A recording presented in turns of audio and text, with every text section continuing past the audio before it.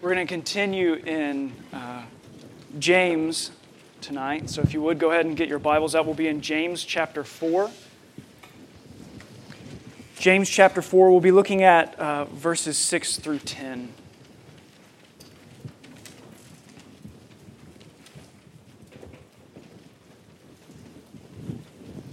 I've been having a reoccurring nightmare for a number of years.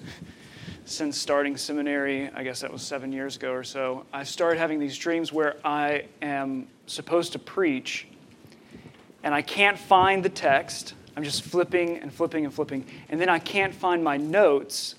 And then this last time, it happened about a week ago, the notes became napkins, and it was terrible. So if I start flipping around and I can't find James, someone just bring a Bible to me. That would be super, because that would be awful. So I've got James already bookmarked, so hopefully you're there now. James chapter 4, beginning in verse 6.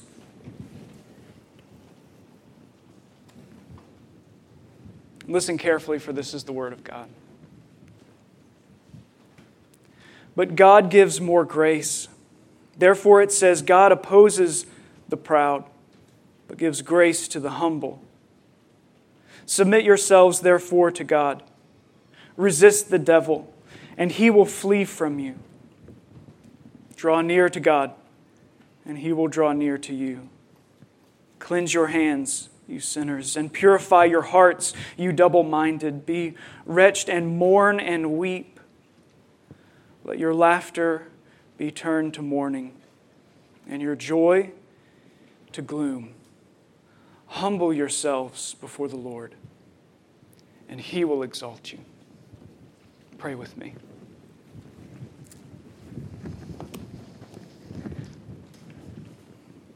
God, we are desperate to hear from you. We thank you for your word that we just read. Lord, we thank you for how you're already working truth into our hearts and minds. So, Spirit, we ask that you would teach us, that you would lead us to truth, that we would trust you, Jesus, that we would obey you, Lord, that we would love you. So speak to us now. We ask that you would open our minds and our ears to receive your implanted word, and that we would delight in who you are. We pray this in the name of Jesus, for ourselves and for the gospel around the world. Amen. So, the Bible has a lot of difficult stories and a lot of difficult teachings, and they can be frustrating at times to understand. And if you're like me, you might complain about that from time to time. Like, I don't understand this, or what does this mean? And then there are other times, though, like the text that we have tonight, where it's startlingly clear. And I get just as frustrated. That's when, as Soren Kierkegaard said, we really show what swindlers we Christians are. Because now we have to pretend that we are unable to understand what this says. Because if we understand and we admit it, that we understand what this is saying, then we are obliged to act accordingly. And that would just ruin all my plans. My plans to serve myself, to worship myself, to get to my own ends of happiness, to my own pursuits, and just be selfish. And so this is actually what James calls being double-minded. Where at one hand we say, like in one moment we're saying, God, just tell me what to do. Have you had that internal prayer before? That God, just tell me what to do. And at the same time, don't tell me what to do. And we call out to God in those same ways. At the same time, I need you to tell me, Lord, if you just tell me what to do, I'll do it. As long as you don't tell me what to do. That's double-minded. That's where we're loving both the world, which is ultimately ourselves, and we're loving God. We kind of want to pursue this whole Christian value or Christian principles and just kind of pepper it into the life that we already want to live. But then we come across texts like this. And we do our best to kind of Houdini out of the straitjacket and just say like, oh, yeah, that's a really good verse. I really appreciate what's being said there. And then we go about our business and we don't actually live out that obligation to do what God's Word is so clearly instructing us to do. Now, what we have to admit is that when James wrote this, it was a hard word for the hearers at that time. And it is no less a hard word now. It's also no less pertinent now. Like this is from God. The Spirit moved James to write these things to the early Christians and also purposed it in His greatness and His sovereignty for you tonight to speak into your heart, into your mind, into your rebellion. And as I've kind of realized over the past week, my own rebellion too. I feel like there's been a running theme with a lot of the sermons, either here at Redeemer or at other places that I've gotten to preach recently, kind of in the last year. They've all had to do with repentance. And as much as I like to yell at people, it can be a little daunting to come to these texts and to really have to wrestle through it, not only to proclaim these truths to you, but to have to preach this to myself is a bit of a burden. But it's a burden that comes with a tremendous promise. So, if we take James seriously and his central statement that God resists the proud and He gives grace to the humble, if that's true, if God gives grace to the humble, then it is incumbent upon us, it is paramount that we be humble. If we want the grace of God, if we are desiring God's grace in our lives, and He tells us that He gives grace to the humble, then we need to really consider this question: how do we become humble? How? How does this happen? Because if it's true, then I need to be that. And that's the question that we're going to consider tonight together. So far in James, he said a lot of harsh things, really hard words to hear. He's talked about worthless religion. He's talked about faith without works is dead. He's called you, dear reader, a foolish person. I mean, he hasn't really withheld any punches. He comes out swinging.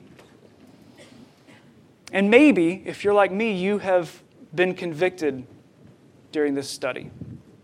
Maybe you've even felt guilt when Joel has talked about different things that James is pointing out, and you have said, as I have, I think those things. I say those things about people. My tongue looks like that. I divide. That was one of the things, those are children running, by the way, just in case you wondered. My parents, my great-grandfather's name was Roy. Roy Everett, beautiful name. Intend on carrying that one on. Roy Everett was a quick-witted man, but just bitingly mean. I mean, just mean-spirited with the things that he said. I mean, he was just so quick. And my dad has gotten called out as being Roy Everett. And even as a young child, I was called out as being like Roy Everett. That I would be so quick to say these things and these darts, this fire from hell, as James puts it, that we would speak those things at people.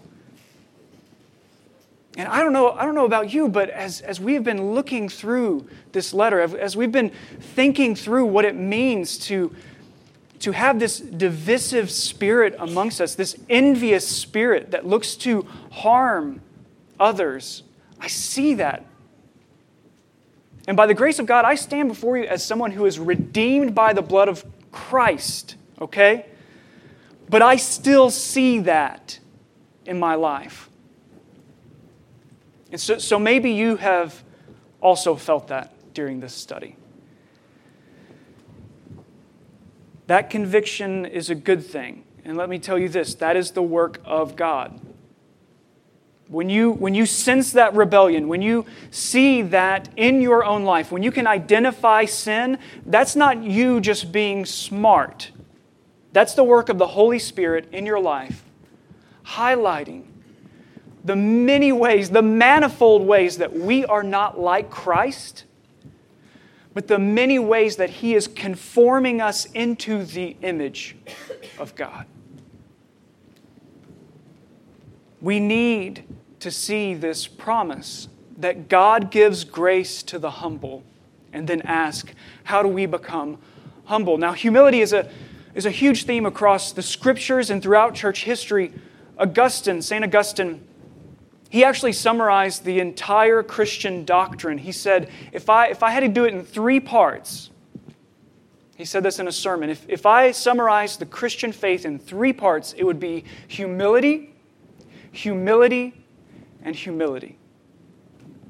This is how we live the Christian life, in humility. So, how are we to be humble? James gets to this in verses 7 through 10. And we can summarize it really kind of in two chunks that he moves through, 2 different parts to humility. And that is submission and repentance. Submission and repentance. That is how we are to be humble. First, let's look at submission, verses 7 and 8 there. Verse 7, submit yourselves therefore to God. Resist the devil, and he will flee from you. Draw near to God, and He will draw near to you. James says, therefore. Submit yourselves, therefore. That's coming on the heels of the statement where he's quoting Proverbs 3:34, that God resists the proud and gives grace to the humble. So, what he's saying, in effect, is God gives grace to the humble. Therefore, since God gives grace to the humble, submit yourselves to Him. Since He does this, submit. This is how we get into that position of humility to receive that grace from God. Submit. Submit to God, and that has 2 parts, 2 running themes there: resisting the devil and drawing near to God. Submission looks like resisting the devil and drawing near to God. This call to submit is that proper recognition, seeing truly and rightly who we are in God's created order, seeing who we are in this realm of God's authority, and that we would position ourselves rightly, that we would see it. And really, quite simply put, it's recognizing that He is God and that we are not. He is God and we are not. If I could give you something to meditate on as we pursue Christian humility, it would be to think about this concept, almost a refrain for your day, that He is God and that you are not. Because one of the things that you need to resist in resisting the devil and resisting evil is the evil lie that you are God. Now that might seem like such an easy one to dismiss and to say, absolutely, obviously I'm not God. But effectually, most of us live like that lie is true. Now I don't believe that I could ask any of you that question, do you believe that you are God? And you would say yes. None of you would say that. But by your life, by your living and doing, by your working, you're answering yes. I am answering yes. And so confessing that, submitting that, resisting the lie of evil and saying, Lord, you are God, and I am not. And I don't want to live like I am. We submit to His order, His authority, and we resist evil. Romans 6, Paul teaches us that we are free from the master of sin. Sin no longer is master over us, and that freedom to obey is also the freedom to resist the former master. of sin. That means that we can now resist that evil. So what we're actually getting to here in James 4 is that your ability to resist evil is a gift from the cross and resurrection of Jesus. In that moment when you can choose sin or resist it, that capacity to resist sin is purchased by the blood of Jesus. And when we deny it, when we deny that opportunity to resist evil, we are denying the magnificent gift purchased for us on the cross and resurrection of Jesus. Now, one of the things that I've learned about preaching on repentance over the last year is that rarely, if ever, do you say something that we don't already know. But also, rarely, if ever, do we talk about something that we do regularly, where this is actually an apparent rhythm in our lives. So you can nod your head and say, yes, I know this. Yeah, I understand. I get these concepts of submission. But where is it? Now, this is where James becomes a really terrible book to read if you just want that kind of peppered in Christian value in your life. If you just want it as a light seasoning on your life, James is just a terrible book to read because he's going to call you on this stuff. So much so that when you read it, you might even start to get a little bit antsy like I do and say, is this legalism? Should this be in the Bible? I just feel like he's so preachy. And we have to recognize that James is calling us out because this is vitally important. Because God resists the proud. Just like we're supposed to resist the devil, He resists the proud. And He gives grace to the humble. If that's true, and I believe that it is, then it's vitally important that we understand what it means to live this Christian humility. So then the resistance. Do you resist sin? I mean, this is kind of like a diagnostics. We have to actually ask the question, do you resist sin? When you have the opportunity in front of you, the thoughts, the words, the actions, when these things present themselves, these temptations that come from the enemy, not from the Lord, when these things are in front of you, do you resist it? Or like, could the author of Hebrews speak into your life as he says in Hebrews 12, you haven't resisted to the point where you've been shedding blood. You haven't resisted like that. I mean, these are some hard things to hear. It's hard-fought resistance. You don't stumble into this kind of obedience. We don't just wander into obeying Jesus like this. This is hard work. And that's just one of the things that James does such a magnificent job doing. He says, yes, you are justified by faith alone, but not faith only. How does that work? I mean, are these not synonyms going here? Like, how does this work? No, you are called into this. And just like if you said to the person that was hungry,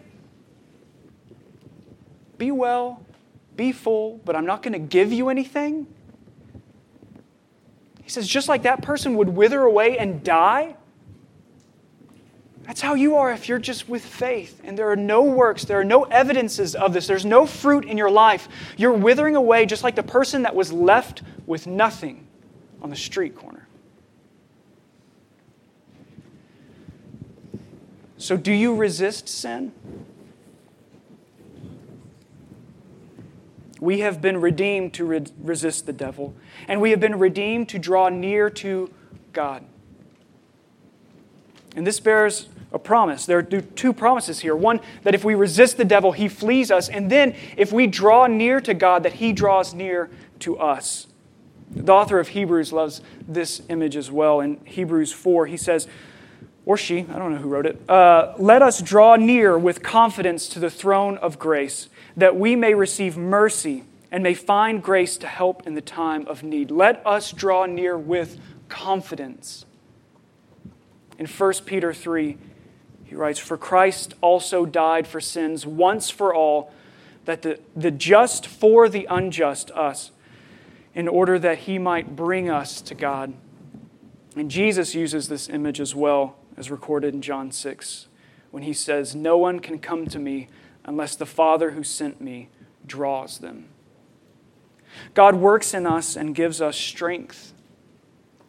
Strength to submit, strength to resist the devil, and strength to draw near. And then it moves to the second part, repentance. Look at verse 8. "Cleanse your hands, you sinners, and purify your hearts, you double-minded. Be wretched and mourn and weep. Let your laughter be turned to mourning, and your joy to gloom."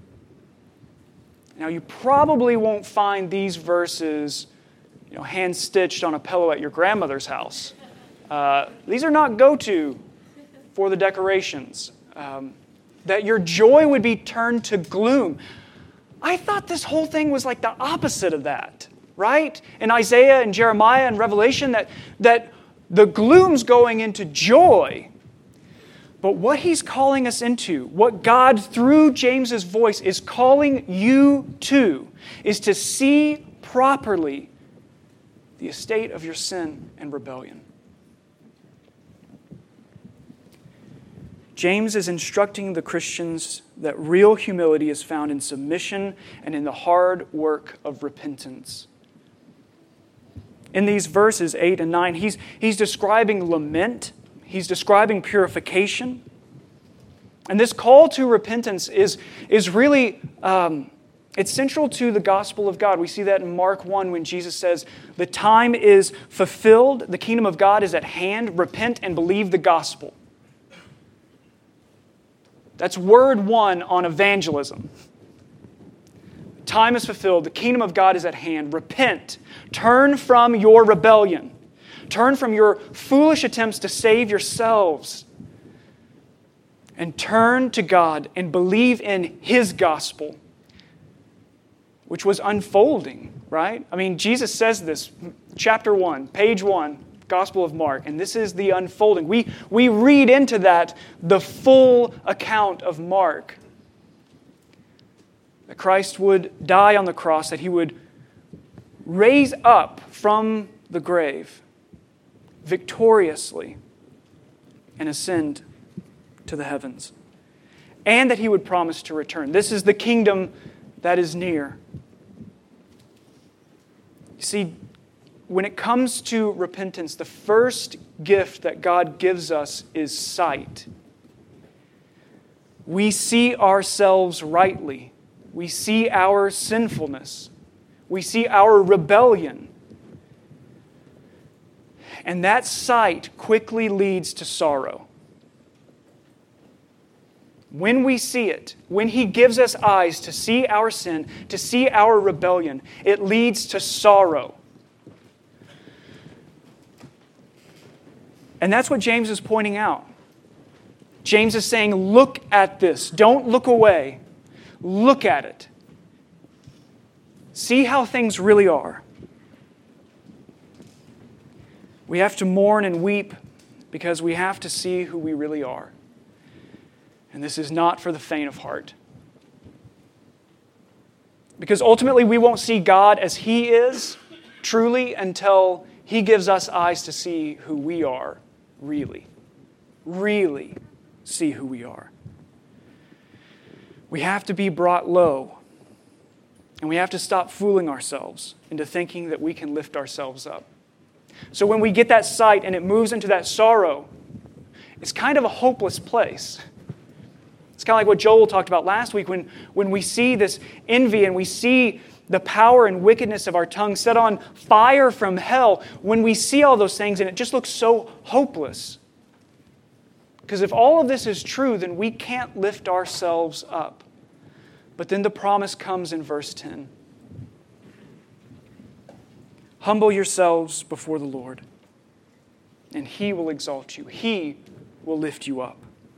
He lifts us up. He raises us up out of that mourning and out of the sorrow, out of our hopelessness and our brokenness. He lifts us up to live as sons and daughters,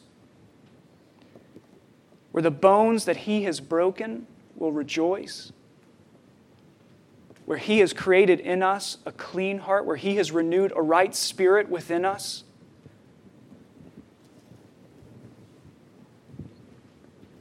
There's a quote that's in your worship guide. It's from Thomas Merton, and he says this: when God leads us in humility, when God is leading us into this Christian humility, this accurate view of who we are and who God is, He makes us real. I love this image. That when we see ourselves as we truly are, and He gives us sight to see who He truly is, and He takes us out of that sorrow into the turning away from our sin and into the life lived in His grace, that He makes us real. This reminds me of a story that I read to June a lot. It's one of my favorite books. It's a little thin on pictures, so it's become decreasingly asked for at bedtime. But it's The Velveteen Rabbit. You might have read it. When I revisited it as an adult, I was like, this is kind of dark. Like, he gets all sick, and they got to burn his stuff. And I mean, it's hard times for the Velveteen Rabbit. But it came out in 1922. I just wanted to read this one little section to you. Speaking of the Velveteen Rabbit, for a long time, he lived in the toy cupboard or on the nursery floor, and no one thought very much about him. He was naturally shy, and being only made of velveteen, some of the more expensive toys quite snubbed him. The mechanical toys were very superior and looked down upon everyone else. They were full of modern ideas and pretended that they were real.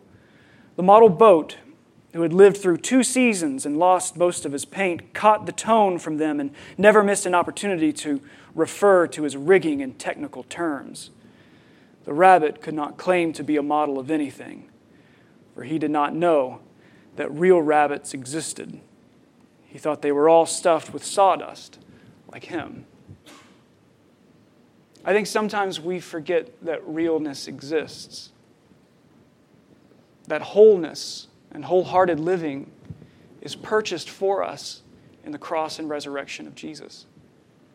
I think that we forget that we are called to be sons and daughters, that He's led us into the hard work of obedience in His grace, because God gives grace to the humble, and He's making us humble. Because none of this is possible, seeing our sin, seeing our guilt, and looking to Jesus. All of those things are gifts. Those are works that He does, that He builds us up and gives us the strength to not tear our eyes away, to look at ourselves, to look at our sin, to look at our rebellion, and to turn from it, and to turn to Jesus.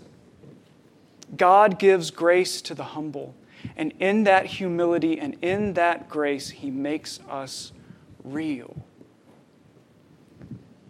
So what I want to give in this time of reflection as we pray, as we sing, I want to encourage you and invite you into an opportunity that is quite dangerous. And it takes a lot of strength. And that is to ask God to give you the eyes to see yourself rightly, to see Him and His grace rightly, and to live in that grace. To lay down your rebellion, to repent, to turn from it. And then when you do that, to leave the guilt and the sorrow and the shame. You see, if we just make our way through sight and sorrow and then into shame, and we stay at shame, we are robbing the cross of its glory. But when we leave shame behind, when we walk away from that shame, and we live in the grace afforded to us and attributed to us only through the work of Christ, then the fullness of that glory shines. And then we sing as sons and daughters.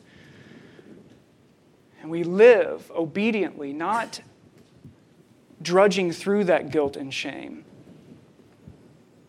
but moving beyond it, letting go of those shackles of shame, and living freely in that abundant life that Jesus promises, because the evil one can't take that abundant life away. He can distract you from it, and he's pretty good at that, but he can't take it away. So seize that. Work, long, yearn for Jesus. Because when we run to him in his arms, there are 10,000 charms. We sing that together. That I will arise and I will go to Jesus and he will embrace me in his arms. All of those promises that we must cling to. That God gives grace to the humble. And he makes us real. Let's pray.